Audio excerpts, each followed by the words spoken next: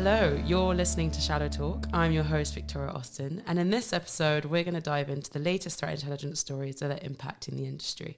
So joining me in the London office, we have Adam Cook and Jamie Collier. Hello. Hello. Hello again. Hi. Very good to have you. How's everyone doing today? Very good, thank you, yeah. Yeah? Coping? Yeah, we're good. Getting through it? Perfect.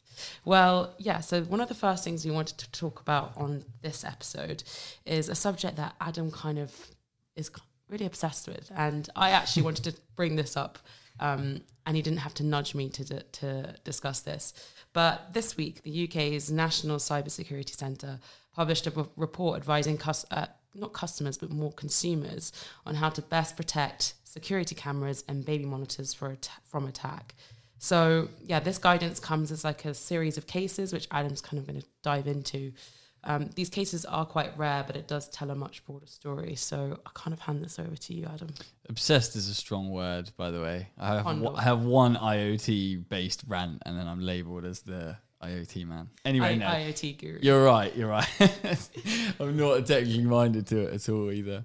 But yeah, I mean, so we've actually discussed this subject, IoT devices, on the podcast for a few months now. And I think just before December, there were cases such as Ring Doorbell, which is a security camera, which had a few security flaws. So I know some listeners may have heard it, but let's just recap those cases. So. Yeah. So like you say, we've spoken numerous times on the podcast in the last 6 months. Also, how about vulnerabilities in smart devices are potentially providing threat actors with opportunities for compromise. That's the broad overview of what we've been discussing. And these vulnerabilities are in everything from home security systems and smart hubs to wearable devices like smartwatches, and even in rarer cases, pet feeders. So a lot of the reporting often suggests that these vulnerabilities exist and could be exploited by would-be hackers, but more and more instances are now cropping up whereby compromise has actually occurred. Much of what we hear around mitigation, which we'll come to in a second when we touch on what NCSC are advising, is centered on changing default passwords for such things like Wi-Fi, home routers, and other devices. And back in January, reporting suggested that around 500,000 telnet credentials for Wi-Fi routers and IoT devices had been published to a hacking forum. So this is the main area of compromise that we're concerned about, data breaches following the exposure of credentials for these devices. But there is also the creepier side to it, in that it can often has the ability to impact user privacy. So you got things like location data, which is a big thing that was actually being exposed by smartwatches that were being used by school children in China not long ago. Then you had things like the Xiaomi home cameras that were exposing still images from inside users' homes shortly after that. And then we touched on the story that you just mentioned there on the Ring cameras and speaker systems, that in one specific case, one report suggested that this system had been hacked. They do cameras for outside, but they also do internal systems as well. And this had been used by the hacker to communicate with an 8-year-old that was living at the property. So he was like playing like loud music. He said he was Father Christmas, and he was like, just saying loads of horrible things to us. So that's like the darker side to this thing in terms of impacting on people's privacy.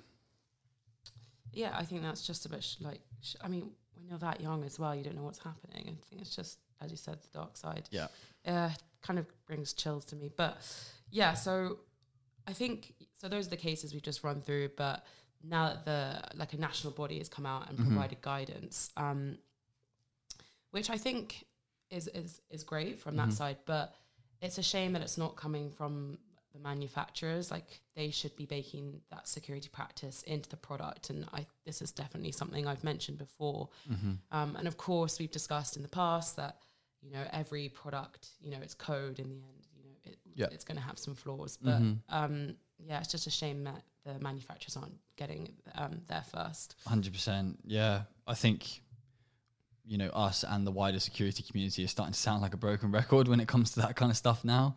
It's something that we read about all the time, especially when security commentators are having their say on these instances, or the reporting around these vulnerabilities in these devices. the problem they often have is that it's the rush to market and competition between providers that often deprioritizes the security elements of the devices. So that contributes to what is being referred to as the inherently insecure nature of IoT devices, which is fueling the occurrence of all these stories, right? And that's why we keep talking about it. Yeah, and it's just ironic that like the security cameras are themselves insecure. Yeah. I think one thing that's really important here actually is it really kind of highlights the way that the threat models that we use in cybersecurity are often quite limited and quite constrained. So, we talk about the kind of the creepy aspects, whether that's children getting impacted. One thing that's really important with IoT, and you see a lot, is actually how it kind of facilitates, gender-based domestic abuse. You've had people like Leonard Tanzer talking about how it can kind of, affect that kind of issue. Eva Gelpin talking about stalkerware. And often when we kind of talk about children, gender abuse, etc., those aren't things that we kind of would typically consider when we talk about cybersecurity, when we're talking about state-based threats, cyber criminals, and actually a lot of these really important issues to do with privacy and abuse kind of fall through the cracks. Absolutely, totally agree on that one. And then if we think about, so when I was reading the kind of report on the website, or the piece of guidance, it said on the left-hand column, it said this report is a target audience for individuals and families. That's great, but do we actually think these individuals and families are going to be reading this piece of advice? Like, how is that information going to get sent out to these people? Well, the good thing is that when governing bodies like the NCSC touch on these things, it usually gets picked up by mainstream media sources. So the first I saw of this was just my my routine, like daily check in the morning when I sit down at my desk, just have a bit of browse of the news. And it popped up on Sky News, and then I subsequently saw that it was also being picked up by the BBC. So hopefully it's more likely to reach that target audience, because when the NCSC comes out and publishes reports or publishes guidance like this, usually those mainstream media sources will take note of it, and it will hopefully filter through. Because often these stories, when we've been talking about it, we're privy to it because we're watching news agencies or security commentators that are within that sector, right? Because this is what we do day to day, which often wouldn't filter through. But when you've got people like the NCSC doing it, hopefully then more mainstream media sources pick it up. True. Yeah, I'm trying to think if that would make me reconsider buying a product like that. But I am not really the target audience, am I? So, well, you could.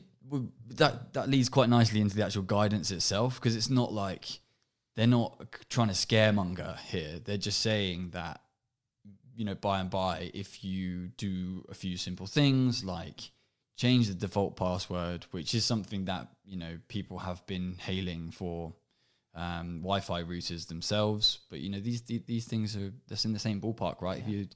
If the guidance itself is user-friendly for the non-security minded community that are using these products. So it's not like don't buy or use these products in your home. Because I think the interesting thing is that the fact is that people are going to show, there's going to be an increasing demand for this kind of technology, right? No matter what anyone says, people want their phone to connect to their house, that then connects to their car, that they can then look at their watch. That's just the world that we're living in, right? Everything is going to be seamless and integrated. Exactly. So the likelihood is that the average user hasn't even considered these types of threats. But I suppose the good thing about us, and especially for people like me, you said obsession at the start, but is the people that have been talking about these things for a while, and hasn't been reaching those average users that aren't, really security minded. These kind of things, these initiatives and this guidance from the NCSC will hopefully spread it around. Absolutely. And it was one of the whole points of the NCSC being established, right? So it grew out of GCHQ, which is a covert signals intelligence agency. The whole point of the NCSC being a separate entity was to have that kind of public communication, make cybersecurity more accessible. So, I think you're seeing this now, and as you say, you'd hope that it's followed through with more kind of awareness campaigns aimed at the public. Yes, definitely. Mm-hmm. Well, if anyone, I know if it's quite far away, but if anyone's thinking about a Christmas present or a birthday present, maybe they'd have to reconsider an IoT device. You're throwing some clues out there for any family members listening. Yeah. So just one last thing, I guess, on this, but I think it says quite a lot that the NCSC has published this piece of guidance. I mean, you said, Jamie, that they are trying to make this sort of guidance more accessible. But is this normal for things go with these types of products? I think it's great. I think the points that we just touched on there, it really shows the need for it. How long has the security industry been talking about this stuff without any real recognition or acknowledgement from the wider public? So yeah, I'm all for it. Big fan. Means that I can stop banging on about it without anyone actually listening to me. It's good. Nice one. So moving on to the next story. This involves Android malware that can steal 2FA codes from a Google Authenticator app. So this week, security researchers discovered that an Android malware strain can extract a one-time password generated through the Google Authenticator. And I think it is actually worth explaining what a Google Authenticator is. So typically you'll have a normal password to get into your an account, but then there are certain measures, so it's an extra layer, so it's called multi-factor authentication. There are different forms of 2FA. There's smart cards, SMS tokens, there's time-based one-time passwords, OTPs, such as Google Authenticator app. And then there's another one, which is a universal second factor. I think in terms of popularity, I would say that maybe Google Authenticator is maybe more widely used or more commonly known. But in this case, what security researchers have found is that they targeted one form of multi-factor authentication, and that was a Google app. So I thought we could touch on what was the malware strain capable of? Yeah, so it was pretty simple in terms of it. The Cerberus banking Trojan has been around for a while, and what it does here is it, effectively just takes the code, and that would allow a threat actor to, gain access to an individual's account if they implemented multi-factor authentication. So I think the first thing to say here is that multi-factor authentication is really important, and we should all be integrating it when we can. It's much better than nothing. So even if you're concerned about the risks to multi-factor authentication, it's something that can really kind of protect you, improve your security. But I think the really important thing that we kind of saw here is, we saw this incident, we thought it's interesting, MFA code being obtained, we kind of move on to the next story. But if you actually zoom out for a bit and you look at what's been going on in the last year or two, there's been a lot of these sorts of attacks, taking place in isolation. A lot of kind of malware kind of starting to integrate this. So there's actually, it's quite active in terms of threat actors targeting MFA codes, but there's actually quite a complex landscape. And what I mean by that is there's different tactics, different kind of attack vectors being used to obtain these MFA codes. So we see mobile malware, for instance. We see fake apps obtaining them. We see kind of Trojans, as just discussed. We might see even enhanced spear phishing. So that would be where you prompted to enter your login codes, and then you would be then given or requested to enter your MFA code in real time. Yeah, there was another one as well. So last year, the Photon research team published a paper called 2FA in Review, and they actually tested another type of tool that could get around 2FA, and that was the Marina tool, which effectively uses a proxy to try and capture credentials. So the end user would be assuming that they're logging into their Google or Gmail account, but in reality, it's using a proxy email URL. So that's just another tool to build on what you just said. Yeah, and I think the critical thing is for organisations to understand that MFA isn't maybe the silver bullet that they once thought, right? That yes, of course, it does improve security a huge amount, drastically reduces the likelihood that you're going to compromise your login credentials, but it's still important to actually manage that process, make sure that you are securing it, you're understanding the threat landscape and how MFA codes are potentially obtained, etc. I think the other thing is, we've kind of touched on this about the different types of MFA, and yes, they're not all created equal, right? There's trade-offs, and we all kind of know that the weaknesses in SS7 make SMS codes quite easy to potentially intercept, for example. But there's also those trade-offs. So there's, if we think of, say, a security key, probably what we would consider the most secure, but it's probably the most hard to implement, and especially at scale, if you've got lots and lots of users, potentially more appropriate within an organization for employees.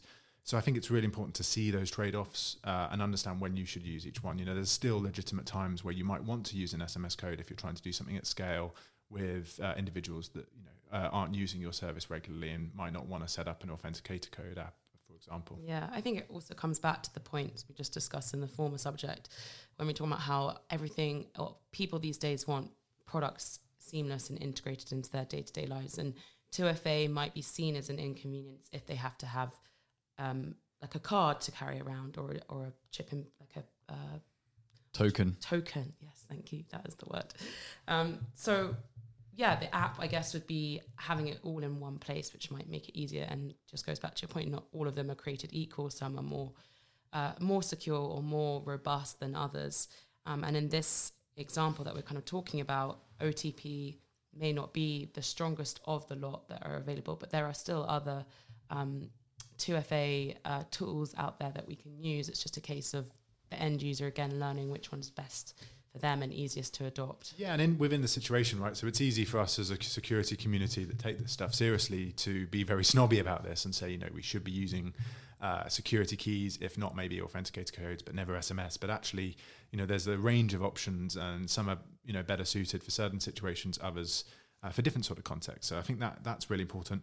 Having said that, I think one thing we will see is MFA attacks or operations that attempt to obtain MFA codes really hit the mainstream in the next 12 months. So we've started to see these quite isolated campaigns. Right now we're talking about a single banking Trojan doing it. I think what we'll start to see is it becoming integrated into a lot of different banking Trojans and malware. And I think all these Trojans are often competing on the similar marketplaces. They're all trying to kind of stand out. When one has this kind of capability, the others are probably going to step up. So I think as much as we kind of want to say, MFA is really good and improves things and it's better than nothing, even a weak one, actually what we also want to be aware of is that, more and more threat actors are probably going to be targeting MFA codes, which does kind of, highlight the need to also be thinking about those more secure options. Yeah, exactly. Two-factor, I guess, just creates that extra layer of security, but it just adds the hurdle for the cyber criminals or attackers to kind of overcome. So, as many other things, they'll probably find new ways and new techniques to bypass. So, yeah, I think that that's the case that occurred with a banking Trojan, but more broadly, some food for thought around 2FA. Next, we have a ransomware campaign affecting a legal services provider called Epiq. So in this case, it was identified that a ransomware attack had kind of brought this legal service to a standstill. Is that correct, Jamie? Yeah, so it actually affected 80 global offices. So this companies kind of based around the world, affected all of their kind of locations. So it can be really disruptive. The company did state that they didn't see any evidence that data had been stolen. So while we've talked a lot at the podcast, I think everyone's probably sick to death of talking about that. That trend of ransomware threat actors also threatening to publish data. So do we know what ransomware was used in this case? Yeah, so it was the Riot ransomware variant. We've seen it relatively active in late 2019, cropping up again in 2020. So I think it's kind of same old, but what we do know is that it remains active, remains a threat to organizations. We have actually discussed ransomware quite a lot on this podcast, among other things. But in this case, I thought it was quite unusual to target a legal services provider. Is this something that we've seen before? Well, I think what we're seeing with ransomware, if anything, is that it's quite kind of sector agnostic. It will go after certain sectors, and we've talked before about the trend of low level kind of city councils and local governments being targeted. But I think unlike some other attacks, if you're kind of interested in data theft and information theft, you might be quite focused on certain sectors that have valuable IP. I think with ransomware, it's about disrupting operations. So if you can kind of disrupt any organization, you have that chance of a payout, right, as a threat actor. What we've seen in the past is maybe that kind of tendency to go after systems that are really deemed critical. So, if the system is kind of critical, if it's in a sector that's really important, let's say critical infrastructure, for example, it becomes more important to get those systems up and running really quickly. But, saying that, I think global, big, large global legal firms, so, it's going to be important for them to get their systems up and running. So I think that's really the question rather than the sector. I think there was one last year where like a legal services provider got hit and like Jamie says, the crippling nature of that is that lawyers are prepping cases that they can't access documents for and such like that. So I think as well, of the like earlier this year, Maze is another ransomware that's like being used in the landscape that Jamie was referring to earlier. So I think there is a tendency to have the legal sector or law firms up there on the list of priorities for targeting. I mean, there is quite an interesting point, right, where we don't actually hear, compared to other industries, we don't hear a huge amount about the legal sector. So, you know, we do hear a lot about banks being targeted. So it could be a reporting issue. I think so. You know, I think a lot of those legal organizations are probably pretty sophisticated in their cybersecurity posture. They're probably keeping a lot of this, pretty discreet when they can. As long as they're kind of, aligning with kind of regulation, etc. But it is kind of quite interesting how we don't hear as much on the legal sector as, you think we would, kind of hear quite a lot about them, right? Because, big firms, a lot of valuable IP, etc. Yeah, exactly. No, I agree. Yeah, if you think about the data that these firms are holding, like, it's surprising that we don't hear more of it. Something to watch them. Mm-hmm. So moving on, we then have two very similar stories, and it did get us kind of thinking, like, are they linked? But the first is related to Tesco. So first, Tesco Clubcard announced or kind of warned that its 600,000 customers had it kind of identified fraudulent activity. So it wanted to kind of just forewarn the customers, and then it reissued new club cards in that case. That's quite interesting, because I guess Tesco had kind of got ahead of the news. It said that it had identified fraudulent activity. Do we know what they deemed as fraudulent activity in this case? Their internal systems, I think. Well, this was the quote from them, said that it picked up some activity that they deemed to be potentially suspicious, and as a precautionary measure, they've taken this action to reissue 600,000 club cards. Yeah. Which is good to see, right? I mean, it's nice to see, a firm that relies on the loyalty of its customers, specifically the ones who have loyalty cards with Tesco, to be like, hey guys, just so you know, we've picked up this. It might be nothing, but as a courtesy, we're going to reissue cards. And it might be that a few of them were compromised, right? So the story talks about how credentials from other sites were used to access Tesco accounts. So, there you would think maybe someone, some users have kind of used the same passwords and emails on multiple different accounts, and then, trying to kind of redeem those kind of club card vouchers. So, it's great to see, if we don't know all the details, but if that's happened on a small number of, for a small number of individuals, it might be that Tesco is able to understand, which data breaches or, where they might have got those passwords from, who else might be impacted from this, and actually, let's cut this off at source by, resetting all of this. Yeah, absolutely. And then the other case is Boots. So this is actually today. Boots announced it was suspending payments around its loyalty points in shops. So their Boots Advantage card had been sort of compromised in this case, and so they were just reissuing Advantage cards. So yeah, there are two very similar cases. It did kind of get me thinking, are they using the same provider? It wouldn't be the same provider in this case. I'm trying to think why do they look so similar? But I think maybe one thing to highlight here is, both regard kind of loyalty points, right, or loyalty accounts of some sort, whether that's club cards, loyalty schemes, etc. And I think maybe one thing that individuals will do is that they won't take the security on these accounts as seriously. So if you're thinking of the password for your banking app, your mobile phone, you probably take that quite seriously. You have quite a complex password. When it comes to these accounts, they're a bit more throwaway. You're creating them, you're in a hurry, you're not kind of thinking as much about what the password is. You probably don't think it's as important because it's just some club card points, it's just some loyalty scheme. And that might increase the likelihood that you're going to reuse the same password. Yeah. Typical threat vector for the retail sector as well. Having had first-hand experience with our Searchlight tool and some of the stuff that we pick up, loyalty points are hotcakes in for threat actors targeting that industry. You can not only use that for your own fraudulent purposes, you can collate a database of it and sell it on for other people that might want to pop them, or just use it for wider phishing and scam activity. to get in touch with the users. Yeah, and also I think we tend to forget that these loyalty cards are in itself a currency and a value. Absolutely. Like Tesco Clubcard points, it's I think 100 points per pound that you spend. So yeah, just because it's not real cash doesn't mean it doesn't have value. So.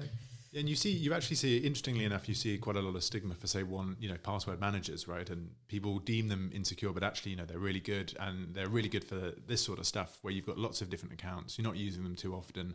If you want to have those secure passwords, having a password manager that generates, complex passwords, much better than either using the same password or trying to hold a load of information in your head that's ultimately unrealistic. Yeah. There's this piece of research that was produced by Google and Harris Poll last year. And in their research, they discovered that 50% of the cohort of users that they interviewed reused the same password. So there you go. Yeah, that was that. Thanks for that nugget. Hopefully everyone won't. No, it's reflective though, right? Like, it was like crickets.